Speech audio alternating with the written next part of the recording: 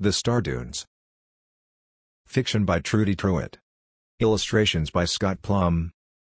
A drop of water splashed onto Cruz's forehead. "Emmett," he moaned, feeling the bead roll down his temple. One more minute. Cruz was drifting off again, when another drop tapped him on the bridge of his nose. Okay. His roommate was right. They'd be in big trouble if they were late to class. Cruz yawned, his eyelids fluttering. "You win, Emmett." The creamy white ceiling he expected to see was, instead, a forbidding black hole. Up, he gulped. He remembered now. Cruz was not in his soft, warm bed in cabin 202 on board Orion, Explorer Academy's flagship vessel. Not even close. He was huddled at the bottom of a cold, damp cave somewhere outside of Oxarai, Turkey. Cruz's neck was tipped back.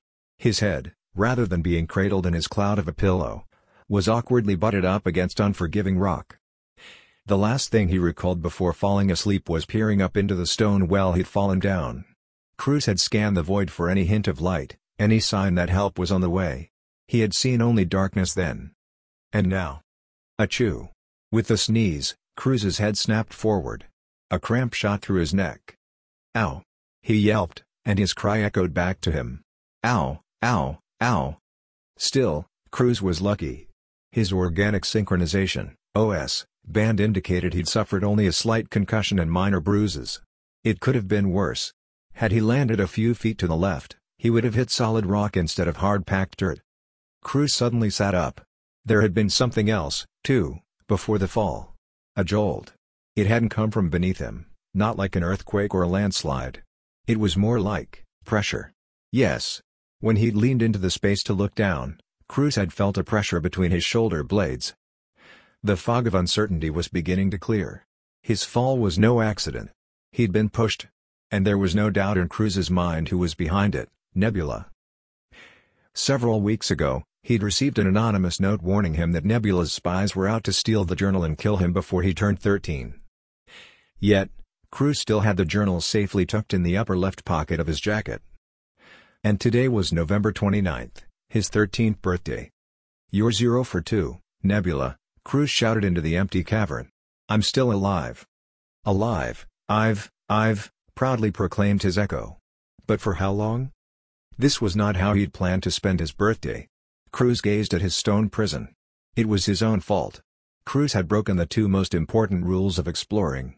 Rule number 1, never go by yourself. Rule number 2, always tell your expedition leader where you're headed. Cruz had done neither of those things. Cruz slid over a bit farther to avoid the dripping water, which was now a steady trickle. Listening to the water was making him thirsty. He wished he could put his mouth under the flow but knew better. The water might contain bacteria, parasites or chemicals. A powerful rumble came from the pit of his stomach. How long could he survive without food and water? Emmett would likely know the answer to that, probably to the minute. Cruz knew the more general one.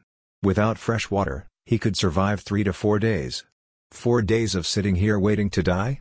No thanks. Getting on his hands and knees, Cruz began to crawl around the perimeter of the cave. There had to be a way out. 10 minutes later, Cruz was huffing and about to take a break when he realized his shoes were wet. If water was getting in, it had to come from somewhere. This could be a way out. The grotto was quickly beginning to fill. Cruz had to get to higher ground. Fortunately, Orion Science Tech Lab Chief Fanchon Quills had designed their uniforms to be waterproof. But Cruz had a feeling Fanchon hadn't expected he would have to swim in the thing. In another few minutes, however, that's exactly what he was going to have to do. Closing the collar of his uniform, Cruz felt something scrape the back of his neck. He reached behind him, his fingers closing around a metal tab. That's right. Every explorer's jacket was equipped with 2 critical survival items. A parachute, which wouldn't help him here, and a flotation device, which most definitely would. Except Cruz wasn't sure how to inflate the thing. He could almost hear his advisor, Terran Sutcliffe, say, "You'd know what to do if you hadn't glossed over the uniform instruction manual." "I know, Terran, I know." Cruz yanked open his belt and unzipped his jacket. Wrestling free of the sleeves, he whipped the coat inside out. He found a small plastic tab near the collar. It was engraved with a P, for parachute, no doubt. Cruz moaned. "I could have really used a label in here to tell me how to activate the flotation device." Personal flotation device deployment confirmed. The calm, female voice startled him. It was Fanchon. "Cruz Coronado, please prepare for PFD deployment," said Fanchon. Her instructions were coming from his OS band. Smart. He should have known when all else failed, he could count on his OS band for help. "Please fully secure jacket, pockets and cuffs. Beginning 10-second countdown sequence now. 10, 9, 8. Hold on." Cruz threw his jacket over his shoulders and shoved his arms into his sleeves. The water was edging up past his knees. A current was beginning to form. 6, 5. Cruz yanked the buckles tight on the bottom of each sleeve, then jerked the zipper on the front of his jacket up. 2, 1. PFD deployment commencing. The hem of Cruz's jacket tightened against his hips. His cuffs and collar were sealing, too. A sudden rush of air down his back sent a chill through him.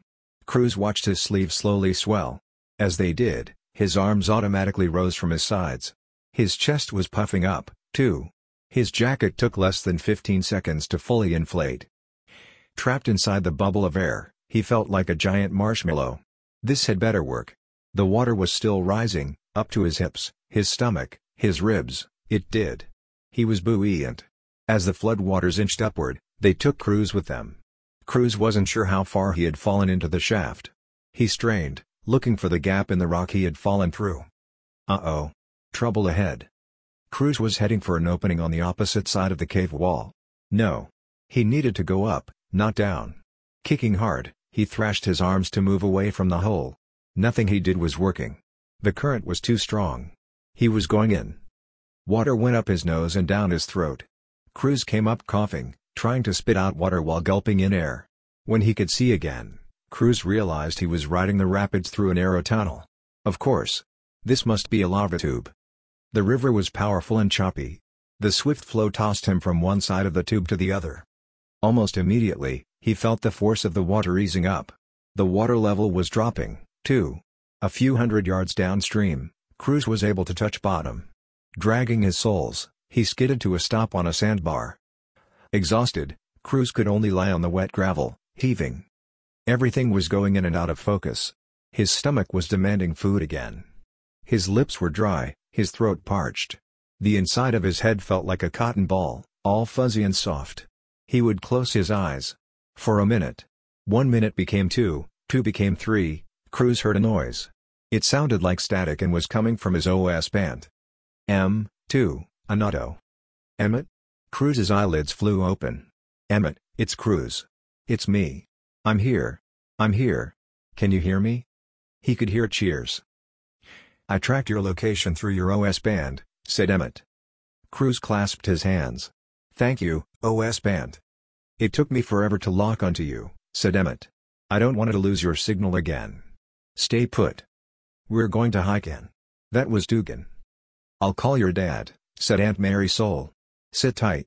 We'll be there as soon as we can. Okay. Cruz out. Wait, Cruz. We almost forgot, said Emmett. There's one more thing. What was wrong now? Yeah? Happy birthday, came the chorus from his fellow explorers. For more, visit go.boyslife.org/exploreacademy.